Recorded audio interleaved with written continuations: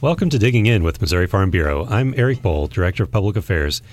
Today we're going to talk with Spencer Tuma and BJ Tanksley about our legislative day here in Jefferson City and the issues that they've been talking with our members about. So let's get started.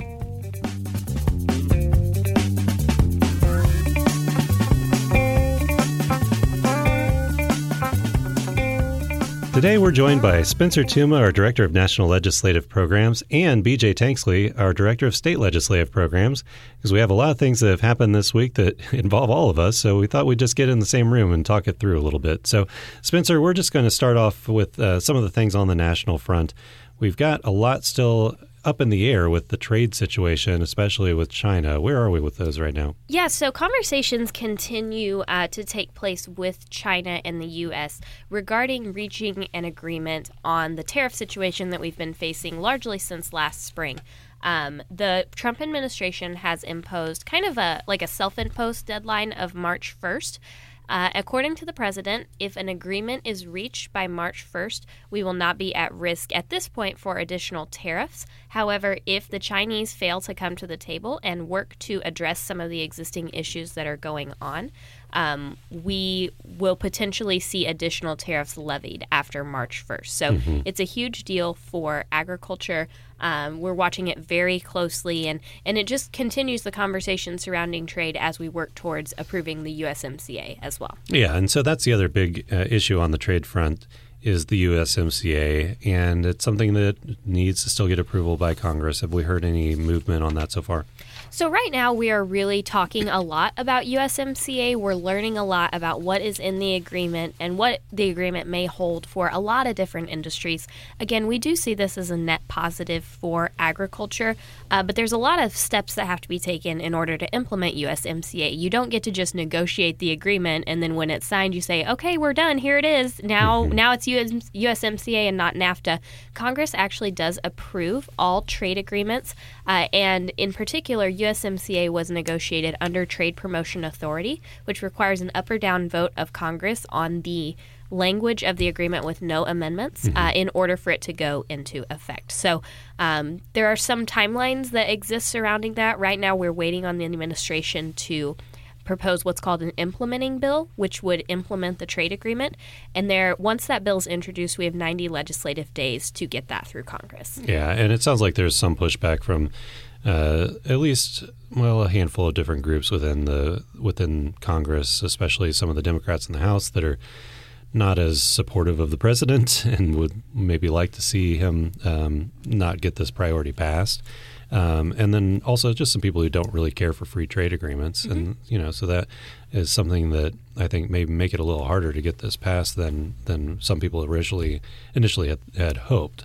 But until they really get it introduced and start counting votes, I guess we won't know for a little while. Right. Historically speaking, trade agreements, no matter who is in the White House, are very difficult to get past Congress. There's just a lot of moving parts. They're very large pieces of legislation and really do impact global trade. And so it's not as easy as just saying, oh, well, this is great for agriculture, let's approve it. I wish it was that easy, but unfortunately it's not. There's a lot of other parts involved. Like you say, there's a lot of details involved in it, and it's not just a statement of trade is now free or the tariff is now 3%. There are hundreds, if not thousands, of individual tariff lines in each agreement that relate to specific commodities. And so that's where you get into the back and forth bickering of, well, this one's too high, this one's too low, whatever.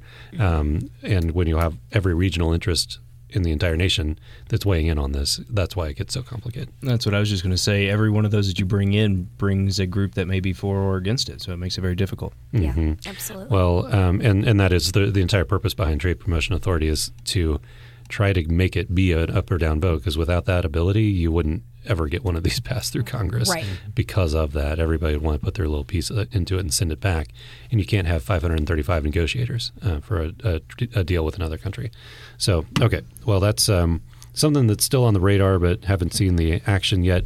And we do expect that if they're, as that March 1st deadline approaches, if they get some progress, the Trump administration will probably extend that a little bit if we can feel like we're making progress towards an agreement. Yeah, we certainly hope so. Good deal. The other big thing, though, that happened this week is our annual legislative conference here in Jefferson City. And we had that over a 2-day stretch this year and had some speakers come in, had some events here at the home office, and had some people go over to the Capitol and meet with their legislators. So, BJ, I think that everything seemed like it went fairly well, had a lot of good turnout despite some bad weather. What all were the highlights from your perspective? Yeah, we wrapped up a great event. Everybody was involved in it, had a lot of home office staff that took part in it. Really appreciate everybody's help. Had a great event. Had approximately 150, a little more than 150 Missouri Farm Bureau members. I think the weather probably kept that down a little bit. I know we had some nasty weather the night coming in and Wednesday morning, so that seems to be kind of a pattern that we've all seen recently. But we had a great event. Had a good number of members here. We're able to hold our annual PAC meetings, which is always not always that exciting, but something that has to get done for our membership. And then had a great meeting talking about issues that we care about with our members. They were able to get updated from staff.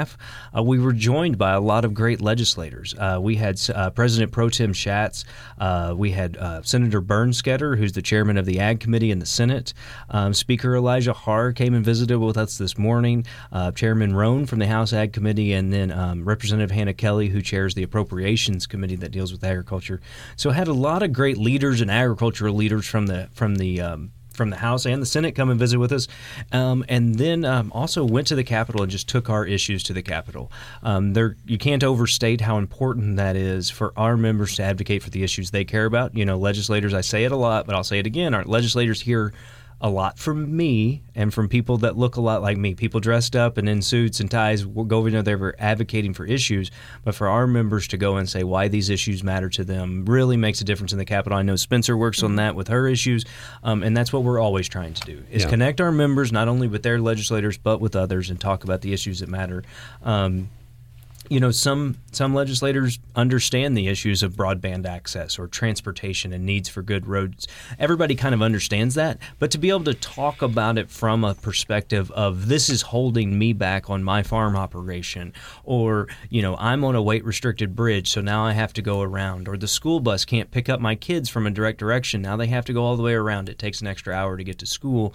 To have those personal stories, I know we've all said it, but it really helps the legislators when they're going and then advocating for those issues. So going over there and talking about the issues was a big part of it. And then we had our big blowout event that we have every legislative day, which was our legislative banquet, where we had upwards of 400 here last night. Had a great time visiting, had a great meal, as we always do here at the Farm Bureau cafeteria, and then just got to hear from several of our statewide leaders. Secretary of State Ashcroft, Attorney General Schmidt joined us. Lieutenant Governor Mike Kehoe was here for a little while. So we were able to see from a lot of great state leaders. We had chairs of departments and other staff here.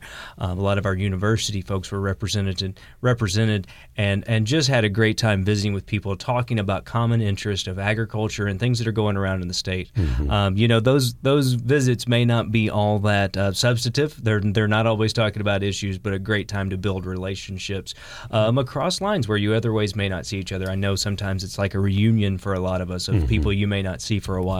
All getting back together and talking about things that matter. So had a great event. One of the other things that we had a lot of people last night was several of the congressional offices had representatives there as well. Senator Hawley had a representative there. So having a lot of people from both the federal and state level that are interested in what Farm Bureau members have to say, I think is really helpful. And on that note, Spencer, I know that you spoke with a lot of our members during the legislative day about the issues that you're working on, the federal government. Aside from trade, what are some of those other issues that you've had discussions about over the past few days, and what have you heard from members? Yeah, so one of the biggest ones that we've heard about over the past couple of weeks, and Leslie Holloway is actually out in Washington, D.C. this week doing some meetings on this very issue, but the EPA did announce their new clean water rule, which is the rule that has been proposed to take the place of the 2015 WOTUS rule, which Missouri Farm Bureau has been against from the very beginning. The new clean water rule looks pretty good for agriculture. There's a lot of ins and outs, and Leslie has all of those details, but we have put together an action alert for our members to submit comments to the EPA and Army Corps of Engineers. You can go to mofb.org and click on the Action Center and just submit your name and address, and it'll send your comment straight to the EPA. So it's a really cool feature. We've also adding a texting feature on our Action Center. Just in the past couple of weeks, I believe that went live. Yeah, so we just rolled that out the beginning of February. If you want to sign up for that, you can text MOFB to 50457, and you'll be signed up to receive action alerts straight from your phone. It is very easy to take action. Literally, I'm not making this up, it takes less than 20 seconds once you have your information entered. So I would encourage all our listeners to do that. Yeah, absolutely. That definitely makes it a lot easier because I've done it myself.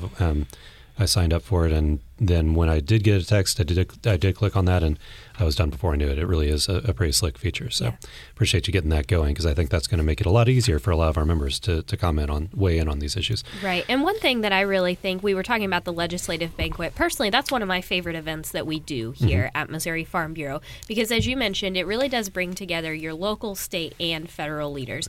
We had representatives from 4 federal offices here. We had 3 members of the cabinet, several Missouri elected officials at the statewide level, and state reps and senators. So it's really cool to see all of those people together in one place with our members sharing the importance of agriculture. Yeah, absolutely. And one of the things a lot of people that were there liked and mentioned to me was that there wasn't a really heavy program. It was just a good opportunity to sit around and talk with some people that you don't get to see all that often. So building those relationships is just as important as the substantive stuff that we share sometimes. No doubt. So on that note, though, the substantive stuff is extremely important as well. And BJ, what are the biggest topics that you've been focusing on in the past few weeks with the state legislature? Yeah, so we've had some exciting weeks in the legislature. You know, we've started to focus on the legislative session's kind of really hit its stride in the last few weeks. We've had some busy ones. Recently, our members may have seen action alerts talking about prescription drug monitoring. That's something that we saw pass the House last week, I believe it was. So it was third read in the House. Representative Rader's bill was able to be voted out of the House and now is moved to the Senate. So we're excited to see that get done. You know, this bill or bills similar to this have passed the House before. So now it goes to the Senate, and we will hope to see it get passed in the Senate. The Senate is always where, tough issues go and sometimes have a hard time, but we will be pushing it there too. You know, we've talked about it before. Missouri's the only state in the nation that doesn't have a prescription drug monitoring program. I may have shared the story, but I've heard some personal stories of doctors that say they have to play detective when somebody comes in and is asking for relief from pain, because they don't know if that's a legitimate ask or if it's just somebody that has an addiction problem, which they need to be addressed also. Yeah. But it's very tough for our doctors when they don't have this tool in the toolbox to be able to make sure they know the truth is being told to them when they're making prescription decisions. In the other states, they don't have some of the fears that we hear from the other side. They don't have massive data breaches and other misuses of information. So this has proven to be safe in other areas. I think it doesn't solve all the problems with the opioid abuse and opioid addictions and the horrible problems that it brings to families and lives, but it is a tool to try to address it, and it is proven to be effective, and the professionals that use it are asking for it. So hopefully we can see that get done. It's something new. Missouri Farm Bureau is new to the conversation on, so we will be continuing to talk about that a lot. And I talked to Representative Rader about that this morning. I saw her over at the Capitol, and she was very bullish on it. She was excited about the strength of the vote in the House, said that it was, I believe she said it was the strongest vote total they've had so far. It's probably so. And that she felt pretty good about the prospects in the Senate, although nothing's easy in the Senate, as you mentioned. It never is. That's the way it goes. But I do think the stars are aligning to try to get something done. Yeah. I think from leadership positions, we have leaders that have been supportive in the past, and I think it is something that it's come time that, let's not be the 49th or the only state left. Let's go ahead and get it done. And Guam and Puerto Rico also have one. She I did not know that. Yeah. Wow. So she was like, it's even worse. Not just 49 other That's states, it's everybody. Well, and it is No such doubt. a big problem. Our resolutions committee talked about the opioid crisis a lot this past year. And one thing, a statistic that really strikes all of us, I think, is that 1 in 3 Missouri families is impacted in some way by the opioid crisis. And that's pretty alarming. And that problem can sometimes be worse in rural communities. You know, the American Farm Bureau Federation and the National Farmers Union, two sometimes very unlikely friends, have come together to try to look at this issue at the federal level as well. So we certainly are hopeful that Missouri will kind of get on board. Yeah, wonderful. Yeah, no doubt. What are the other hot-button issues that are still working their way through? Yeah, so last week we also saw some movement on windmill taxation. We talked about that a little bit earlier, of trying to make sure that impact stays local. So we've recently seen that pass out of committees and different sides, and should be able to make its way to the floor of both the House and the Senate recently. This is a common sense fix to make sure that when these new developments are coming to areas, that the promises they've made that they would have large local impact continues to be that way. So we're excited to see that get done. And the other one you may have seen in the news recently is talking about initiative petition reform. This is always a major topic, and it's never going to be easy. You know, Missouri Farm Bureau wants true grassroots efforts to be able to reach the ballot. And when there truly is an outrage or an issue that comes from the people, we want that to still make it. But we want to make sure that every area of the state gets to be a part of that process. You know, in the recent years, we've seen more and more use of the initiative petition process, and sometimes for issues that seem to be more pet issues or specific issues to one particular group or area, rather than a true groundswell of, hey, we must address this. And one thing that we've seen with our resolutions process is we want to make sure that all congressional districts are a part of the signature gathering process. You know, I've heard it quoted that with the current status, you only have to reach so many congressional districts. You could literally work within 2 or 3 counties and gather all the signatures you need because of the way the congressional districts overlap in the cities and the urban centers. You don't have to go to southeast Missouri to gather any signatures. You don't have to go to northeast or northwest because of the population centers. And so we want to make sure that those areas of the state also get to be a part of the signature gathering process to make sure that those people have their say in whether or not they think this should make it to the ballot. I think that's a common sense thing. Yeah. We want to, we always talk about wanting to make sure rule is represented. Sorry about that. But I think this is just a simple fact of that. We do want to make sure that the ballot process is still available, but we also don't want our Constitution to be just constantly being changed by any change of the wind. So we are seeing some movement in that direction. There's been a lot of Senate hearings over it since we began session of different ideas of initiative petition reform.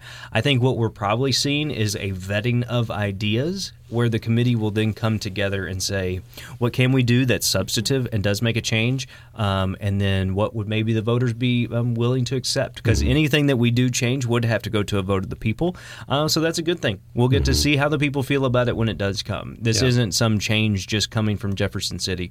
It's saying we believe our constituents feel this way, and then we'll let them have their chance to say on it as well. So that's been a large portion of the conversation. There's been several animal agricultural bills talking about confiscation of animals and the protections of the use of working animals.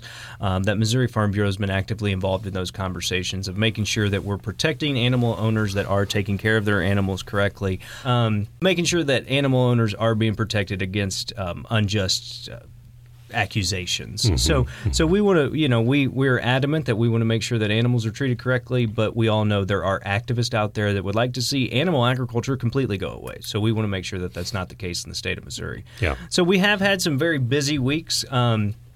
I guess the last thing probably making the news recently was a bill that's just recently been introduced, and Missouri Farm Bureau is supportive of. That's Senate Bill 391 by Senator Bernskoetter. We're talking about looking at county health ordinances.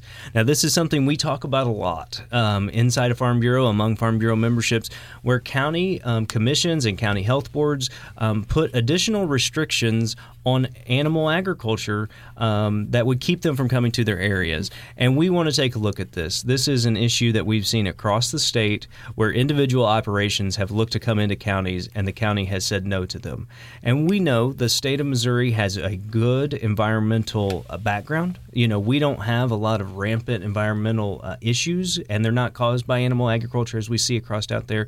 And the Department of Natural Resources does a good job of looking over these operations. We don't need additional restrictions. We don't need a patchwork of restrictions across the state that say, in County A you can do this, but in County B you can't. Just because 2 people or possibly 3 chose that was the right way for that county. Honestly, a lot of these county health ordinances are looking at individual operations and saying we don't want that here, and we don't want just a few people from a county to be able to say arbitrarily and without the science background that this shouldn't happen in our county. So we'll be taking a look at that. It'll be an active conversation. We are protective of the environment. We want to look out for family farmers. We know that oftentimes this is what lets families bring the next generation back to the farm. Yeah. And this is an agricultural decision. It is not becoming a factory farm just because now instead of having 50 cows, you have 75 cows. This is allowing the next generation to come back to the farm. It's diversifying your operation by bringing more agriculture into it. You may be growing corn, and now you're growing it for feed rather than to sell to the local sell barns or to the local granaries. So these are personal decisions that are made. We want to make sure that the good regulations that DNR has in place continue to be the law of the land. So we're going to be taking an active look at this. And I think it's important to clarify, as Missouri Farm Bureau, this is not about any one specific proposal. There have been a lot of proposals for these sort of operations to come into counties in the last year. This is not, we do not take positions on individual permits, but Farm Bureau believes that if you have the credibility to comply with the state's regulations, then you should be allowed to have your permit. That's an excellent point. That is such a good point. And a lot of times what we see is, you hear the arguments of local control, and we are all for local control, but we also want educated control, and we want it to be done right. What we often see is activists from completely outside of that area coming into the area and trying to block permits that otherwise the area would have agreed to. You'd be surprised by what a small number of people these are that we see repeatedly in different areas of the state claiming environmental disaster that just isn't true by an operation coming to their area. Yeah, and this is one of those examples where there are certain regulations that you want to be consistent across the entire jurisdiction, across the state, like the rules of the road. So this is more about telling operations how they have to comply with environmental regulations so that they can have the cleanest water and air in relation to their operation, and actually use science-based standards so that you do have those highest level requirements on people that are trying to raise animals in the most environmentally friendly way that they can. But if you have different rules in different counties, then that makes it very difficult for anyone to actually have operations, because then the paperwork overwhelms them, and it makes it very difficult to make sure you're still in compliance and doing things the right way. So that's exactly definitely right. Would be a positive to have that as a standardization across the state rather than, like you say, potentially 114 different rules. Yeah, and one of the things to point out is the University of Missouri recently did a study looking at how can we do more in agriculture across the state, and one of the things was we need to keep more of our agriculture here in the state rather than raising livestock to a certain age and shipping them to another state. And so one of the things they said that's keeping us from having more of our value-added agriculture stay here in the state of Missouri is county health ordinances, because they're blocking some of that development happening right here in the state of Missouri. Right, and as you say, they are allegedly based on health reasons, but the real purpose is not related to health. The regulations aren't really related to health. They're just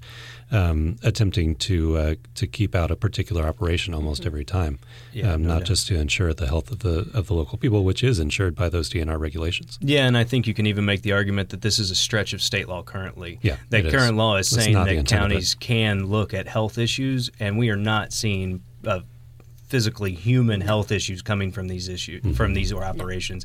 They are just using that as an excuse to put regulations in place. Right, it's a pretext. Yep. Okay, well, a lot to keep our eyes on over the next few weeks as we go through the legislative session. Appreciate you both joining us, and we'll see how these things develop and continue to keep people informed. It's been a big week. Thank you very much. Sounds great. Thanks. All right, thank you.